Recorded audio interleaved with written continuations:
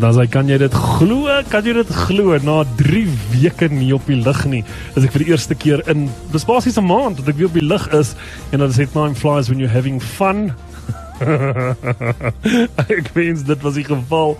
Ek het nie baie fun gehad nie, maar nietemin, my koning is nog steeds op die troon, en het is my lekker om vanaand saam met julle te kuier. Ek is nie alleen in die ateljee nie, my co-pilot Ryk is by my. Hallo Ryk, hoe gaan dit? Goed met jou, Dwain. Goed, jy was meer onlangs op die lug as ek. Ja, ek voel daarom nie so vervreemd soos jy agter al die knoppies nie, alhoewel ek nie noodwendig agter die knoppies laas gesit het nie. Ek het 'n ander tegniese co-pilot saam met my gehad. Dit was lekker, maar ja, wat 'n ongelooflike ervaring. En maar ek moet sê, ek is bly en dankbaar ek is vanaand weer terug saam met jou op die lug. Ons kuier altyd baie lekkerder saam as wat ons solo gaan. So ek sien uit na die volgende paar minute saam met jou. Ag, ek wens julle kon 'n kamera gehad het en gesien het hier in die studio ons altyd 'n smile op ons gesigte. En daai smile is definitief omdat die twee van ons, die twee musketeers, ons is nie 3 nie, maar ons is gereunite. En dit is vir my lekker om weer op die lug te wees. Dankie dat jy ingestaan het. Ek waardeer jou. Ja, dis 'n groot plesier en ons het so baie sport om te cover of om te dek in die volgende uur. So ek en jy gaan so 'n bietjie aandag skenk aan klomp verskillende sporte. Ek weet jy kan basies nou eintlik kommentaar lewer op Tour de France. Absoluut. Jy kan een van die kommentators wees. Jy weet presies wat daar aangaan en ek wens ek het die voorreg en die geleentheid gehad dat jy gehad het om so in diepte te delf oor Tour de France. Want ek dink is baie tegnies en baie interessant, maar ek dink jy gaan nou vir ons 'n baie mooi kort opsomming gee van what is the Tour de France all about? Ja, ek moet vir jou bysê, Ryk, soveel soos wat dit ongelooflike timing was, dat ek 3 weke lang, terwyl ek in die bed was, baie sport gehad het. I think it helped me just to have my attention elsewhere a bit. Maar kyk, ek weet nie noodwendig wat 'n voorreg is nie, want ek kan net soveel lê. En raak mens redelik moeg. So, die sport, ja, Ryk, ek herken dit. Die sport was net absolutely, die timing van dit was net amazing. Ja, en dit is regtig lekker om die TV te kan aansit en te sien daar's actually mense in die stadions, onder andere Wimbledon. Ek weet vol stadions gehad met die quarter semis finals gewees en wat 'n ongelooflike Wimbledon. Het ons nie gehad by die mans, vrouens, even die rolstoeltennis, Suid-Afrikaners wat uitgeblink het daar. So dit was baie opwindend. Ja, op hierdie stadium wil ek vir sê wat ongelooflike sport met alles oor die algemeen. Daar's op hierdie stadium soveel sport wat sê vir in Ryk, ek geniet die sport so baie. En ja, dit is lekker om hulle weer in die stadions te sien, hè? Yes, en ek het so 'n bietjie gedelf in geskiedenis en dis actually wat sport doen. Sport bring nasies na mekaar toe en sport het op 'n stadium China en Amerika by mekaar uitgekry. En ons sal nou 'n bietjie meer gesels oor die Olimpiese spele en wat voorlê, maar dis op die einde van die dag wat sport doen. Dit trek nasies nader aan mekaar en wat 'n voorreg het ek en jy nie om kommentaar te kan lewer oor sport en openlik ons geloof ook met ons luisteraars te kan deel en net onsself te kan geniet nie. Wel, ek sien baie uit na vanaand, net gou baie vinnig, net voor ons 'n breek gaan vat en iets anders gaan luister, gou vir julle terugvoering gee. Ek wil eerstens dankie sê, jy weet dat mense luister na jou radioprogram, as hulle, wanneer jy die dag nie daar is nie, vir jou boodskappe stuur. Dit is regtig solid, dit is regtig cool. Ek kry net 'n SMS van Petra af, kom basies daarop neer, Jippie, Dwain, jy is vanaand weer op die lig. Dit is my so lekker en ek wil vir elkeen van julle dankie sê, wat my gesin in hierdie tyd en julle gebeure gehad het. Dit is regtig ongelooflik hoeveel mense ewe skielik, ek wil nie sê na die party toe gekom het wees die verkeerde woorde, maar mense wat ewe skielik vir my e-posse stuur. Ek het COVID gehad, my vrou en my kinders het ook deurgeloop, my ouers het deurgeloop, maar ons sterk aan die Here se genade is ons sterk op ons pos en ons is reg om dit te doen waarvoor God ons op hierdie aarde geplaas het. En dit is nommer 1, om die koninkryk van God te bou. Dis waaroor dit gaan. It's all about him. It's not about us. Of hoe sê ek, Ryk? Nee, ek stem 100% saam met jou en weet die lockdowns forceer ons om vir 'n rukkie net stil te staan en ons raak so besig met die wêreldse dinge en ek geniet eintlik die lockdowns want ek sê weer dit forceer jou om stil te staan, kry jou prioriteite in plek en met alles wat ons op sosiale media sien wat aangaan. Ek dink daar's soveel Suid-Afrikaners daar buite wat ongelukkig iemand na aan hulle wat COVID gekry het en mense aan die dood afgestaan het en ek dink dit druk ons almal om weer eens net te besef Daar's een skepper, daar's een God, as een persoon vir wie ons lewe. Dit moet die eerste ding wees wat ons doen as ons opstaan. Dit moet die laaste ding wees as ons gaan slaap. Dis nie net 'n Sondag storie nie, hierdie is 'n leefwyse. En dit het my soveel nader aan God gebring vandat ons eerste lockdown ingestel is laas jaar Februarie, Maart maand. En ek hoop regtig ek kan die verhouding wat ek met God op die oomblik het bou tot aan die einde van daai. Want die wêreld maak dat ons soms van tyd tot tyd afwyk. I want to keep this relationship as special as it is now. Wel, iets wat ek in my hart was die laaste 3 weke was absoluut musiek. En ja, as jy ooit gewonder het of musiek die krag het om jou nader aan God te trek, absoluut dit het. En op bewys, op 'n ligte noot, moet nou nie lag nie.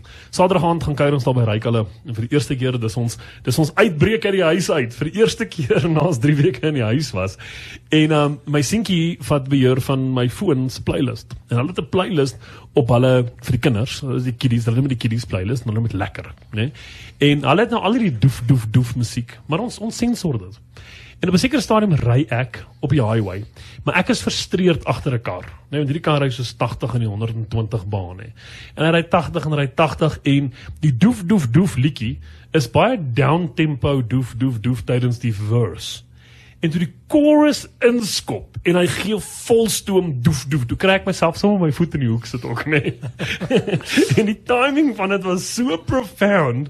Ek sê vir my vrou, nou verstaan ek hoekom hulle daai musiek in die gym het. Maar toe skop het by my in. Hoeveel krag het musiek?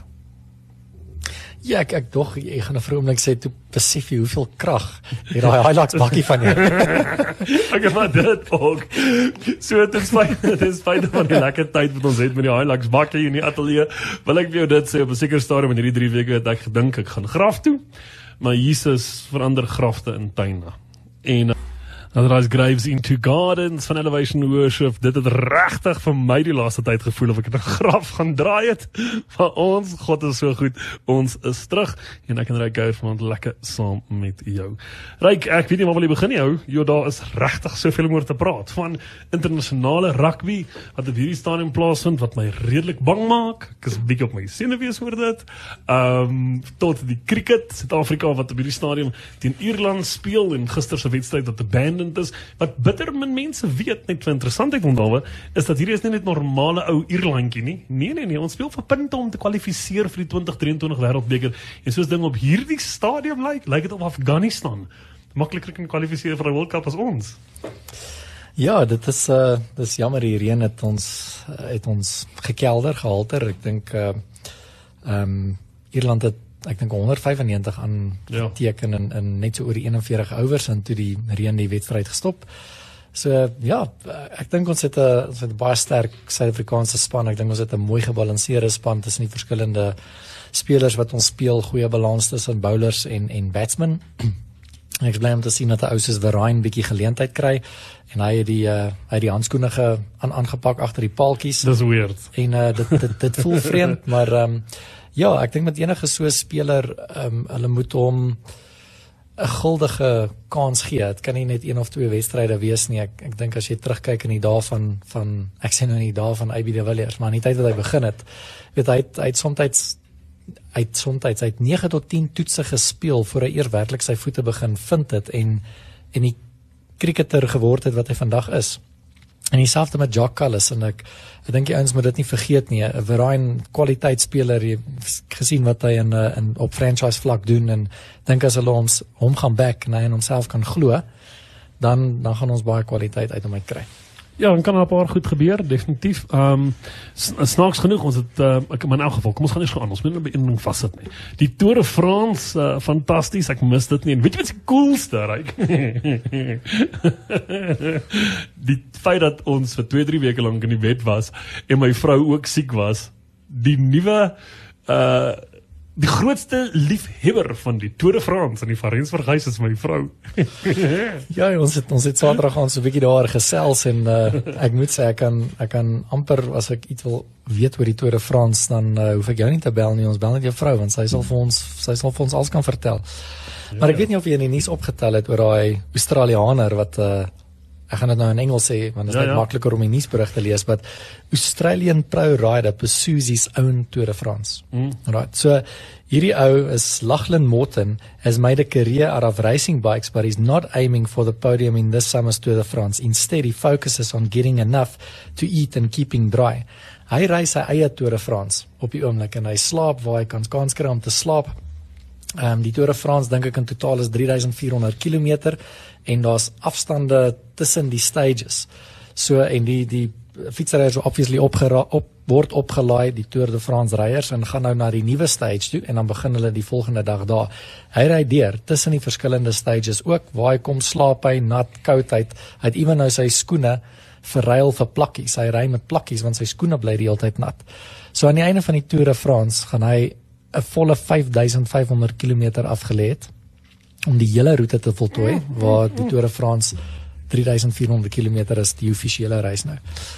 Maar ja. En het jy geweet, daar's actually van die bene op rusdae wat hulle vlieg na die volgende beginpunt toe. Ek weet nie of jy dit geweet het nie, maar hulle maak bijvoorbeeld die rusdae, by the way, is op maandag, so hulle ry van die dinsdag tot en met die sondag toe, dan is die maandag 'n rusdag, en daai rusdag vlieg hulle, want hulle begin nie noodwendig die dinsdag weer te ry waar hulle opgehou het nie.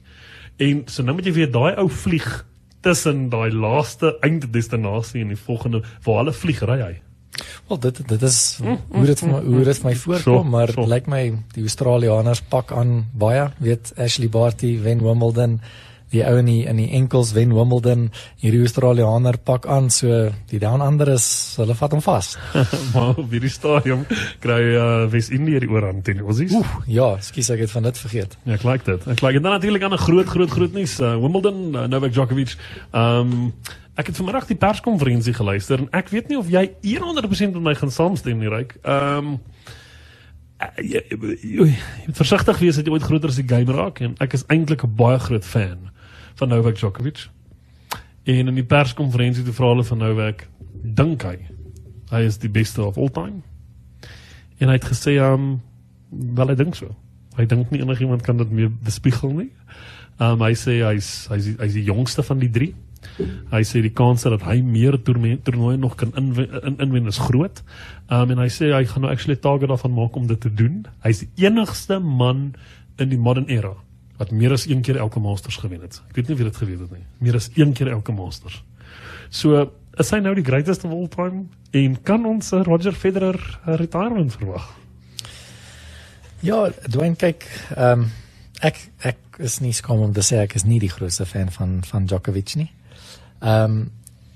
Dit kan in die volgende toernooi wees wat hy, en ek spreek lewe, maar 'n life career ending besering kry. Jy weet nooit wat die toekoms inhou nie. Hy het feite op die tafel. Hy is die jongste speler van die 3. Hy het 20 Grand Slams. En ek kan dit vir hom gee, toe hy die finals teen Berrettini gespeel het, even die quarters, even die semis. Dit lyk vir my of hy met sy opponent speel. En ek sê dit met respek, as die opponent oorskakel tweede keer toe, dan skakel hy ook oor maar tweede keer toe. En dan as die opponent derde keer toe gaan, dan gaan hy derde keer toe. En dan weet, wanneer die dinge nou warm raak, kan besluit, okay, kom hy gaan skop in vierde keer toe en wen. Maar voel vir my as hy van die begin af net besluit, hy speel. 6-1. Exactly, dit is net asof daar altyd nog bietjie meer poeier is, asof hy net nog 'n raad het om aan te gaan. En dit kan ek nie van hom af wegvat nie. As dit kom by mental toughness tussen Roger en Djokovic en Nadal, dan dink ek het hy by verre die oorhand. Hy het dit. Ons kan niks nou doen nie. Hy het dit. Dis so. En dat hy die jongste is, soos jy gesê het, dit is. En net op daai noot, terwyl ons praat van dit vat net een enkele oomblik in jou en jy het 'n career changing ding wat gebeur. Iemand wat kan getuig daarvan is Conor McGregor. Ja, dit was dis interessant. Ek is 'n fisioterapeut. Ek werk elke dag met sportbeserings, ortopediese beserings. Wat 'n breek is daai? Want dis nie enkel nie. Ja, hulle praat van 'n enkel breek, maar om nou baie spesifiek te wees, en ek het actually op die nie spesifiek probeer kyk vir wat ek sien, en ek mag verkeerd wees, het hy sy tibia en sy fibula gefraktuur. Dit beteken, dit is die 2 onderste pype van jou onderbeen wat tussen jou knie en jou enkelgewrig sit. En ek dink hy het hom iewers in 'n skop, het hy dalk potensieel die tibia en fibula al gefraktuur, en toe hy iewers terugtrap en trap, toe is daar net eenvoudig niks nie, en die enkel, die tipfib, distale deel, die onderste deel van daai been het toe nou net onder hom pad gegee. So dit is 'n willebreek, dit is 'n tawwe plek om 'n breek te hê, en ons kan verwag dat hy ten minste 4 tot 6 maande gaan uitwees met so 'n tipe fraktuur. Maar net so interessant, dit is nou 'n ding uit die bokswêreld uit en uit die beklei wêreld uit waar ek van 'n deel was. In die eerste plek, ek wil net jou op punte het hy in 'n geval daai ronde verloor. Hy het in 'n geval pakslaag gekry. Dustin Poirier het vir hom pakslaag gegee. En ek gaan nie op 'n Christelike radiostasie praat van Dustin se woorde nie. Hy sê karma is 'n mirror. Ons gaan nie oor veel oor dit praat nie, maar Ryk, kan daai 2 spesifieke bene waarvan jy praat, kan dit so goed genees dat hulle weer daai impak skopshots kan hanteer? Dit kan baie goed genees, in teendeel, as dit 2 mooi, as ek sê skoonbreuke is, as hy nou nie multiple frakture het nie, en vir so tipe skop, hoe ek gekyk het, lyk dit of dit skoonbreuke is, dit kan baie mooi herstel. Inteendeel, as jou bene herstel op daai spesifieke plek, sal dit harder word as wat jou bene ooit was, want die risiko is dat jy dalk 'n fraktuur net bo of onder dit kan kry, en dit hang af hoe hulle dit gaan herstel. Dit lyk soos 'n toefraktuur, dit beteken niks deur die vel gekom nie, so hulle behoort dit te kan herstel met 'n plaat en skroewe. So dit is wat vir hom voorlê.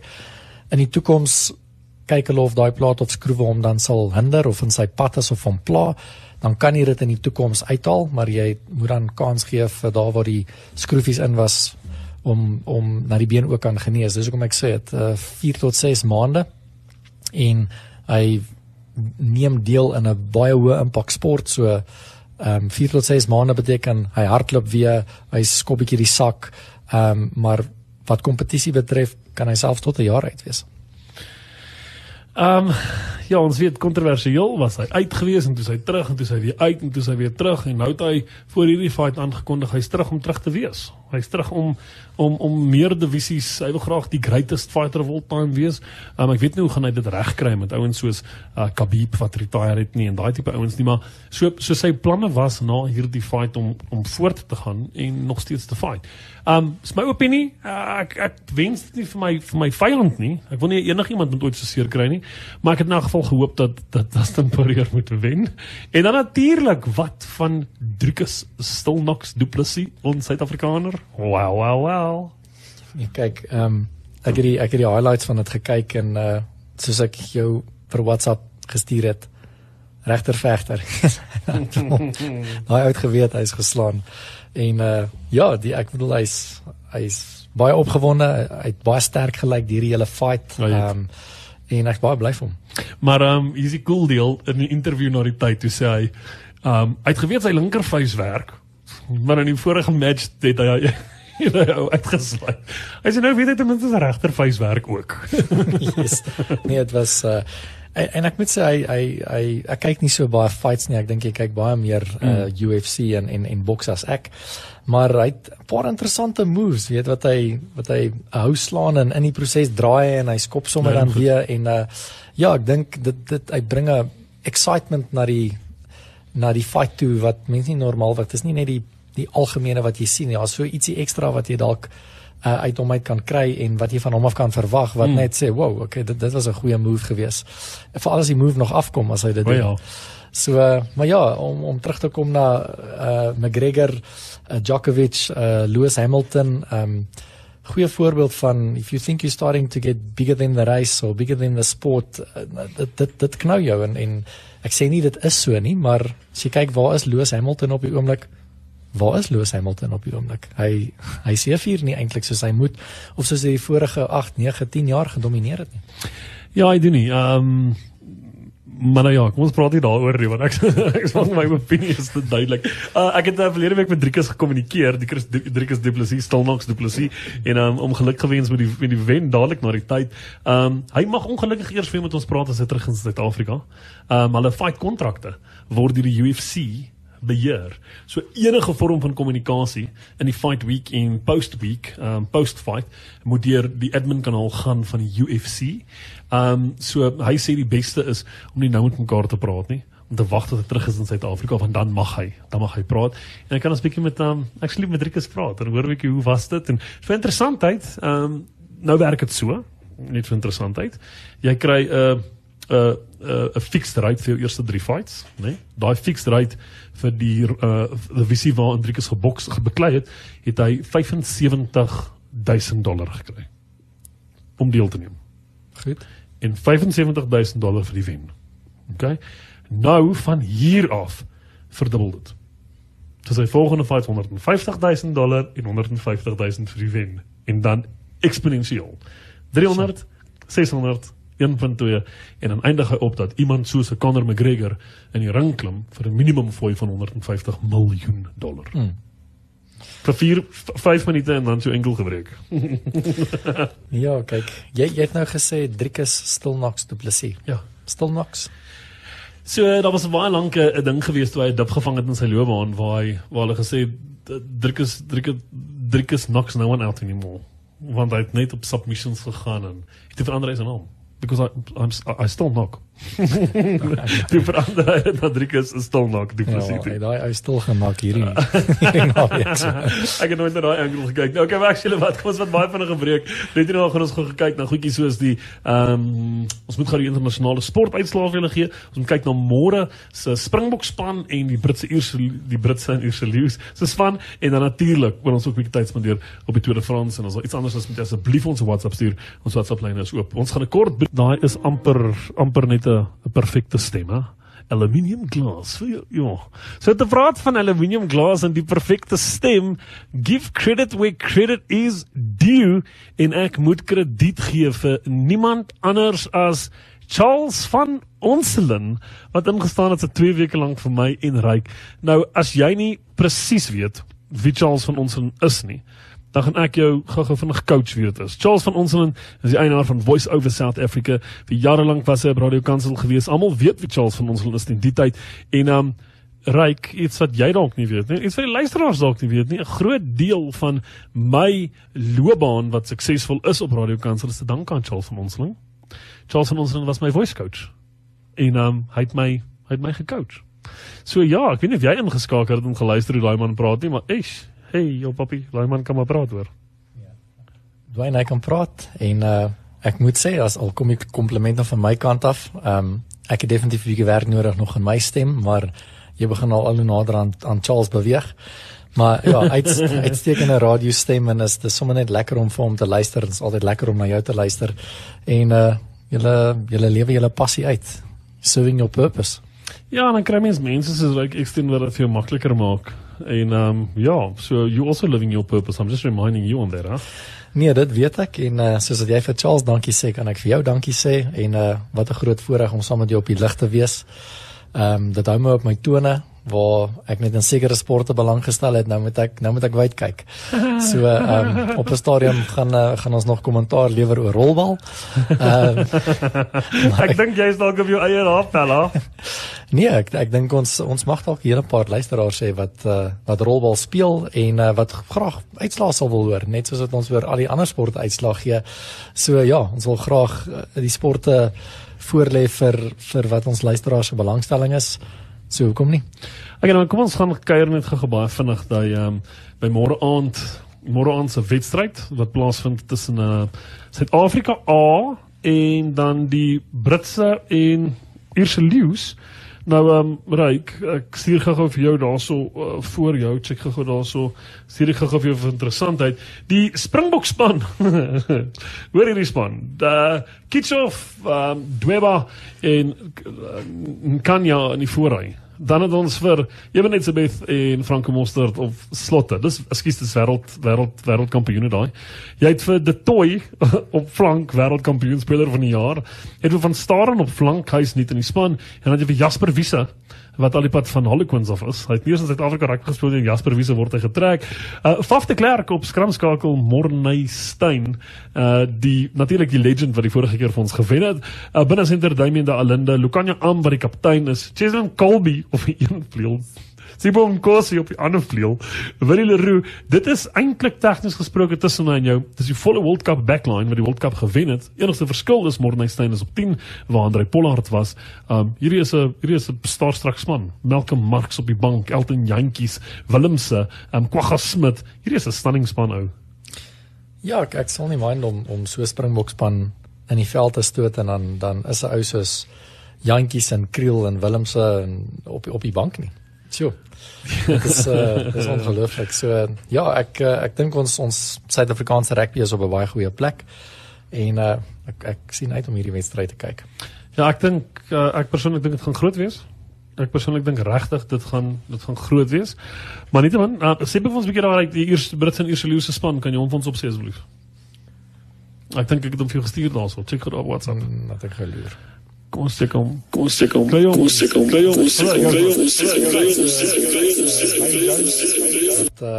Op loskopstit gaan sak ken ouens op hakker, Kyle Sinclair.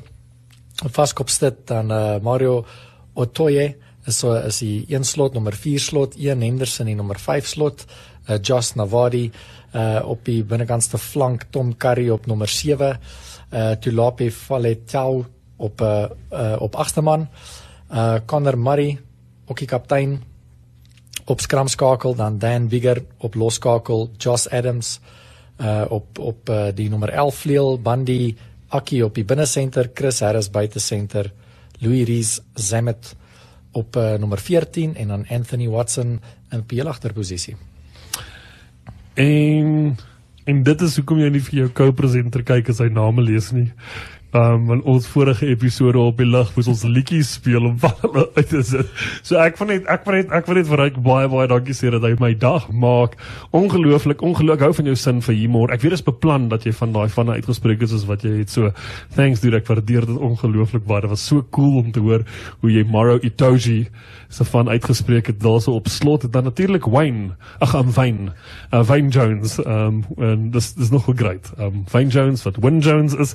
Maar nou ja, dis ons lekker, ons het vir Wayne Itoje hierso in die ateljee by ons vanaand. Ryk, dit gaan groot wees en ek dink wat vir my bietjie hartseer is op hierdie stadium is, jy weet Suid-Afrika se coach, Jacques Nienaber, is in isolasie. Ja, daar's 'n paar ouens wat in isolasie is en onder andere nie Mornay nie, die ons ander Andre, ja, ek dink hy's ook in isolasie met COVID. So ja, dit gooi die span en planne dalk so 'n bietjie omver. Maar ja, dis maar reëls en regulasies. Ek het gesels bietjie met Michael Pretorius oor die naweek. Hy is 'n quick bowler wat by die Knights speel en ook al 'n paar keer in die oefengroep vir die Proteas ingesluit is en raai bietjie hoeveel COVID-toetse het hy al gedoen vanaf COVID begin het. Ek wil graag wil weet. 65. Nee, 65 COVID-toetse. En ja, ek dink dis staf op 'n sportman en hy gaan op 'n stadium bietjie in die CPL speel. En van nou af tot en met die CPL wat ek dink in September maand begin, gaan hy omtrent nog 25 COVID-toetse moet doen.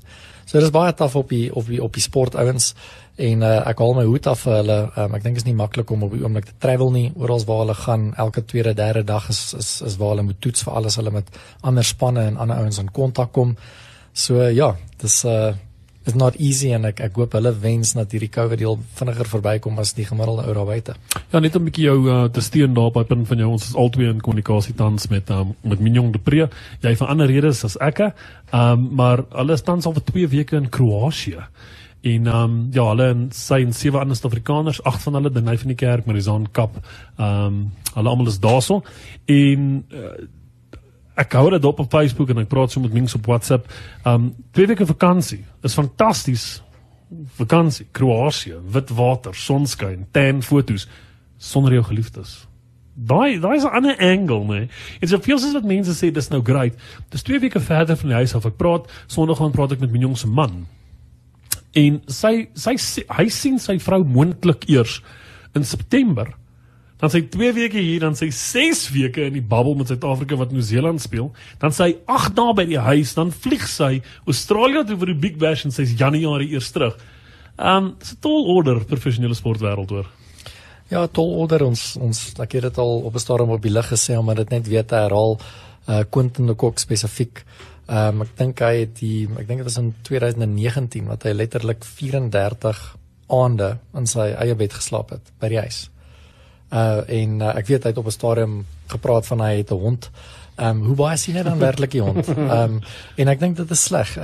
Waar ons as sommige goed van selfspreekend aanvaar, het hierdie professionele spelers nie die luxury nie. Ons het met Jacques Kruiswyk ook op 'n stadium daar gesels met hoe hulle so internasionaal toer. So ja, ek sê weer, ek haal my hoed af vir hulle en wat hulle alles moet deurgaan om ons te kan entertain. Ja, en is altyd wat in kommunikasie is met Jacques hulle wat Suid-Afrika wat ongelukkig aan die agterkant van die besem getrek het, as ek dit so kan stel, tydens lockdown Suid-Afrika se SA Ope en se Sunshine Tour wat nie aangegaan het nie. En dit was eintlik ongelooflik sleg vir ons Suid-Afrikaners. Ek praat nie van jou Louis Oosthuizen, jou Ernie Els en daai ons sit in die buiteland bly. Ek praat van ouens wat in Suid-Afrika speel op die Sonskyn Tour, wat die Europese kaart het, wat nie land uit mag gegaan het nie. En Jacques Kruiswyk is nou al 6 weke lank wat hy gebuis is in Denemark. Dan vlieg hy Denemark toe, dan vlieg hy Duitsland toe, dan vlieg hy Skotland toe, wat hulle die European League speel op die Europese kaart. En Jacques die naweek, ek het gisterand met hom gepraat, hy die naweek 35ste geëindig op die Europese kaart. En hy wat ook sê dat COVID het hulle gekneelter. Ja, sy het nou nog gepraat oor Djokovic se mental toughness en ek dink is iets wie om aan gewoon te raak as jy vir 'n ruk lank nie getoer het nie, soos jy nou gepraat het van Jacques, ons albei is nou met hom in kommunikasie. En ja, net om ek wil amper sê weer travel ritme te kry, as dit 'n woord is wat bestaan. Ja, maak sin. Maar ek's baie opgewonde, hy's op 'n goeie plek, hy's beseringvry en ja, mag ons sien dat hy top 5 en top 7's weer maak in die groter toernooi wat voorlê. So gepraat van golf op die Europese toer, die Aberdeen Standard Investment Scottish Open wat plaasgevind het en Min Yu Lee wat in die eerste plek geëindig het. Ja. En met 266 houe, dankie Dwain.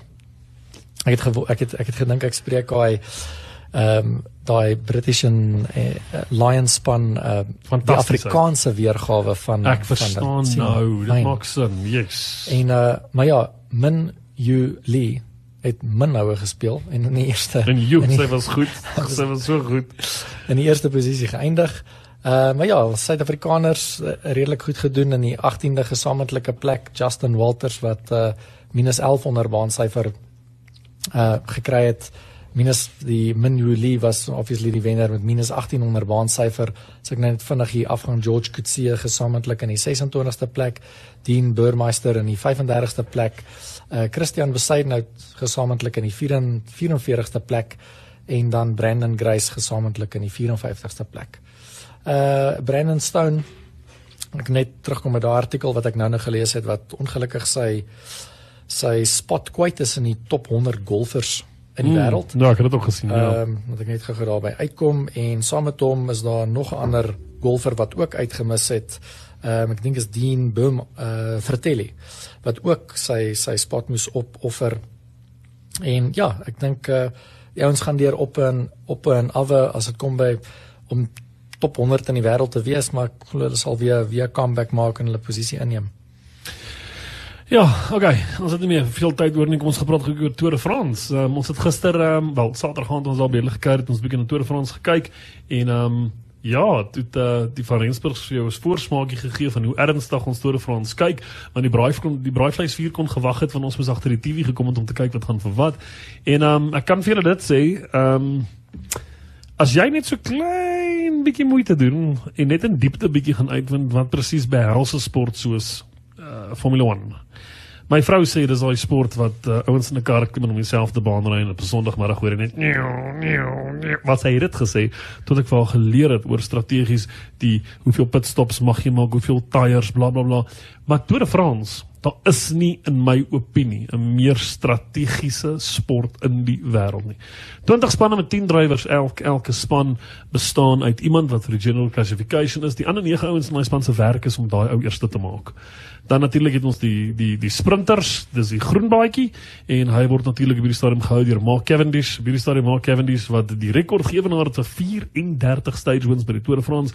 Hy doen natuurlik fantasties. En dan natuurlik die polka dots, wat die king of the mountains is, wat die heeltyd rondspring tussen 2 ouens, en Nairo Quintana, wat redelik die bekendste is, maar op hierdie stadium is die Yellow Jacket by Tadej Pogačar van Frankryk. Hy is die verdedigende kampioen. Hy's 5 minute 18 sekondes is hy voor, en ek wil nie snaaks wees nie, maar die laaste 5 stages van die Tour de France is so gunstig vir hom, en ek kan nie dink dat enige iemand anders Sondag daar in Parys ingery gaan kom, behalwe Tadej Pogačar nie. So, ja, vandag is dag gewees, môre ry hulle weer, 210 km is môre, en dis baie op, dis baie af, hulle praat het van 'n 9% kategorie klim, het gaan 'n baie opdraande reis wees. Tadej Pogačar, die span van UAE, wat gaan goed doen. Chris Froome, wat natuurlik nog in die prentjie is, hy ry vir Israel, wat vir my baie great is, die standpunt wat hulle maak om Israel te beskerm, maar nietemin, Louis Mentjie, Suid-Afrikaner, tans algemeen in die 16de plek, dit lyk regtig baie goed vir hom,